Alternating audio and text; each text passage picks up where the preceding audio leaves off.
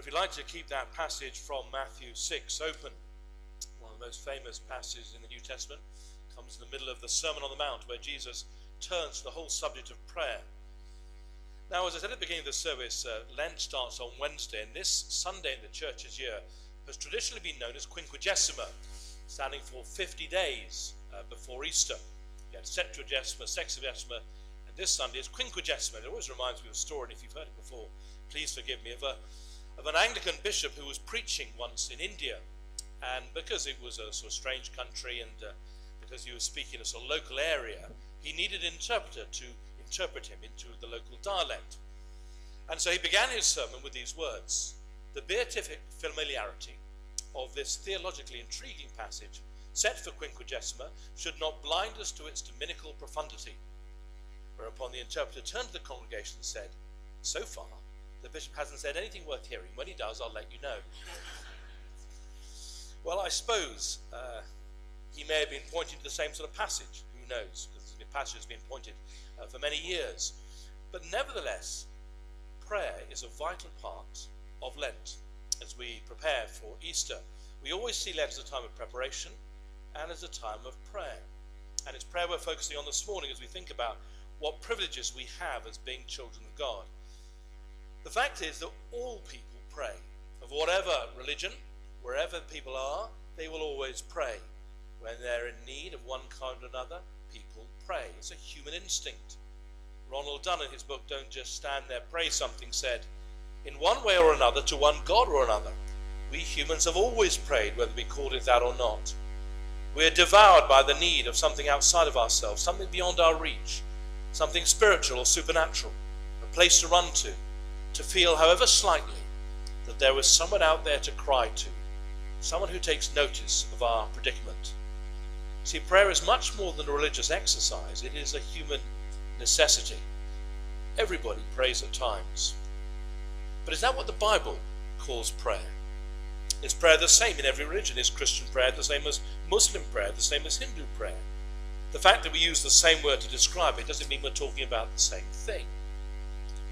Well, as we've already said, we're doing a series on the fatherhood of God, some of the privileges we have and responsibilities of being his children, being his family. And the fact is that as Christians, we have the unbelievable privilege of calling God our Father and being part of his family. It is not a privilege given to all. I've heard that there are 1,000 names for God in the Hindu faith, but not one of them is Father. And yet here in the Sermon on the Mount, in just 3 chapters, 17 times, we are urged to think of God as our Father. It is the Christian name for God. And one of the greatest privileges of having God as our Father, of being his children, is the gift of prayer. It means that any time, anywhere, in any place, we can pray. We don't need special times of the day. We don't need special places to go to. We don't need to come to church or a temple. We don't have to go through some mediator. Whenever we want to talk to God, we can, because he's our Father, and he loves to hear us pray.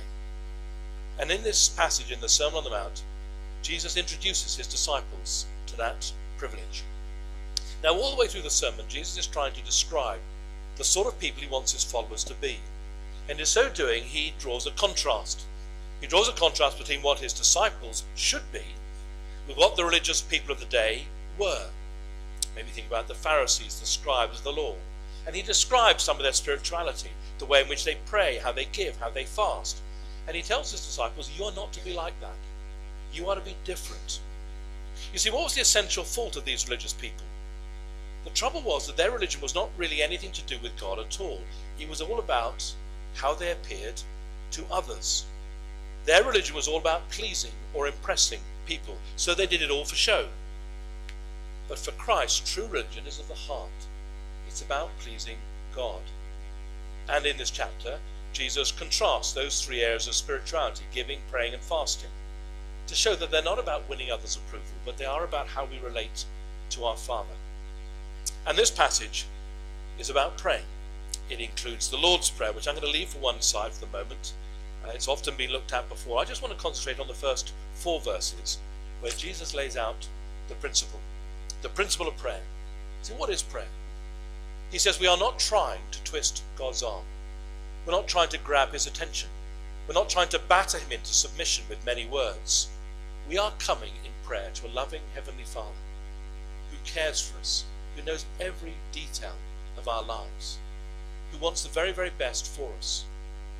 You see, if we really believe that God loved us and cared for us and cared about every detail of our lives, it would transform our praying. Praying is very important. It's a vital part of our Christian life and spirituality. We are all called to pray. I'm not talking primarily about praying in public services, but praying on our own, praying personally. Someone in the congregation recently was talking to somebody else and saying, why don't you come along to the prayer meetings? He said, oh, no, we don't do that. We just do that on Sundays. So we come to church to pray. Well, yes, we do come to church to pray. But the point about Christian prayer is we can pray anytime, anywhere, about anything. And this is what Jesus is saying here. And as he does so, he contrasts the way his children should pray with the way in which others prayed. The local religious hypocrites and the pagans. Just two things I want to point out. First of all, he says, keep it secret. Keep it secret. When you pray, don't be like the hypocrites. They love to pray standing in the synagogues on the street corners to be seen by men. I tell you the truth, they have received their reward in full. What is their reward? That other people are impressed. But when you pray, verse 6, go into your room, close the door, and pray to your Father who is unseen. Now the religious hypocrites, the religious leaders of the day, they prayed. But look at how they prayed and why they prayed. They used to pray on the street corners. They used to pray in public. Now it may have been part of their role to pray in the synagogue, but why on the street corners? Why the street corners? Well, think about it. It's for maximum publicity. So the maximum amount of people can see you. If you pray on the street, then everyone on the street can see you. But if you pray on the street corner, well, lots of streets can see you, can't they? And when they prayed, they were doing it to get public acclaim. So that people say, look at Rabbi X. He's praying again. He's always praying. What a spiritual man he is. And that was the answer to their prayers, other people's acclaim. But Jesus says, when you pray, don't be like that. Don't do it for other people. Go into your room. Go to a quiet place. And there in secret, talk to your Heavenly Father. We're to do it in secret, partly to avoid doing it for show, but also to avoid distraction. So it's just us and our Heavenly Father. Just us on our own with Him. See, that's the thing, is you never really know about somebody else's prayer life. Only God knows about that, because it's secret. I heard not long ago about a lady at our previous church who had recently died. She was a very unassuming lady who used to work on our welcome desk, so she was often the first face that people would see when they came into the church. She was very friendly, she was a very kind lady, but there was nothing particularly remarkable about her. Well, she died a few years ago, and my vicar who took the service was speaking to a friend about her. And the friend said something that Richard never knew. He said, did you know that Gladys prayed every morning for 4 hours? From 8 in the morning till 12 every day. No one else knew it, only this one friend. She certainly never broadcast it. But who knows the debt that many people owe to her for those prayers? And so Jesus says, when we pray, find somewhere quiet, so nobody knows and so nobody can interrupt. Because when we're praying, we're not doing it for show, to attract attention. We are talking to a Father who knows us, who loves us, who longs to help us, and we need to be able to concentrate on Him. Now, I guess for some of us, maybe with young families, that's quite tricky to find a place on your own. I don't know if you know the story of Susanna Wesley, who was the mother of John and Charles Wesley. She was a woman of great faith and a woman of great prayer. In fact, she was the mother of 19 children. And she was such a busy woman that she had very little time to pray, and it was very difficult to find that space. So what she used to do, she used to stick an apron over her head. And when the children saw Mother's apron over her head, they knew that she was praying and was not to be disturbed. Well, I suppose you could try that. It might work. But some people have a favourite place where they pray. Some people have a favourite time that is special to them. It doesn't matter. It can be just whilst you're going for a walk, while you're walking the dog. One of the greatest Christians I ever knew used to have a little phrase, talk as you walk.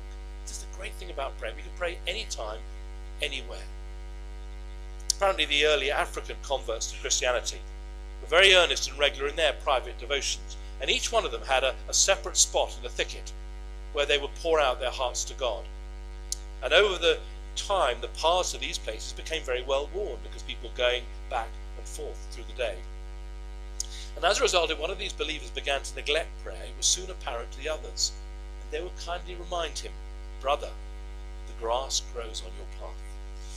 And I guess if we're honest, the grass grows on quite a lot of our paths too. Well, Jesus says, keep it secret. Take time on your own and talk to your Heavenly Father. He knows what you need, He loves you, and He will listen. Keep it secret. Second, keep it simple. When you pray, don't keep on babbling like pagans. They think they will be heard because of their many words. Don't be like them. For your Father knows what you need before you ask Him. See, the pagans prayed endless words, on and on and on, as if the more words they prayed, the more likely God was to hear. It can be like that with chanting mantras, can't it? Remember the Hare Krishna people? Again and again and again they'd sing Hare Krishna, Hare Krishna. And as though the endless repetition of the same mantras over and over and over again would somehow make the prayers work. And Jesus says, when you pray, don't be like that. Don't be like that. See, they do that because they don't know if their God is listening or if He even cares. So they go through elaborate rituals, they do various religious things, they use special words to try and make contact. And they reason the more words they use, the more chance they have of being listened to. And Jesus says, don't be like that. We know that we're not coming to some disinterested deity. We're coming to a loving Father who longs for us to pray. We don't have to fight to gain His attention. He is always far more ready to listen than we are to pray.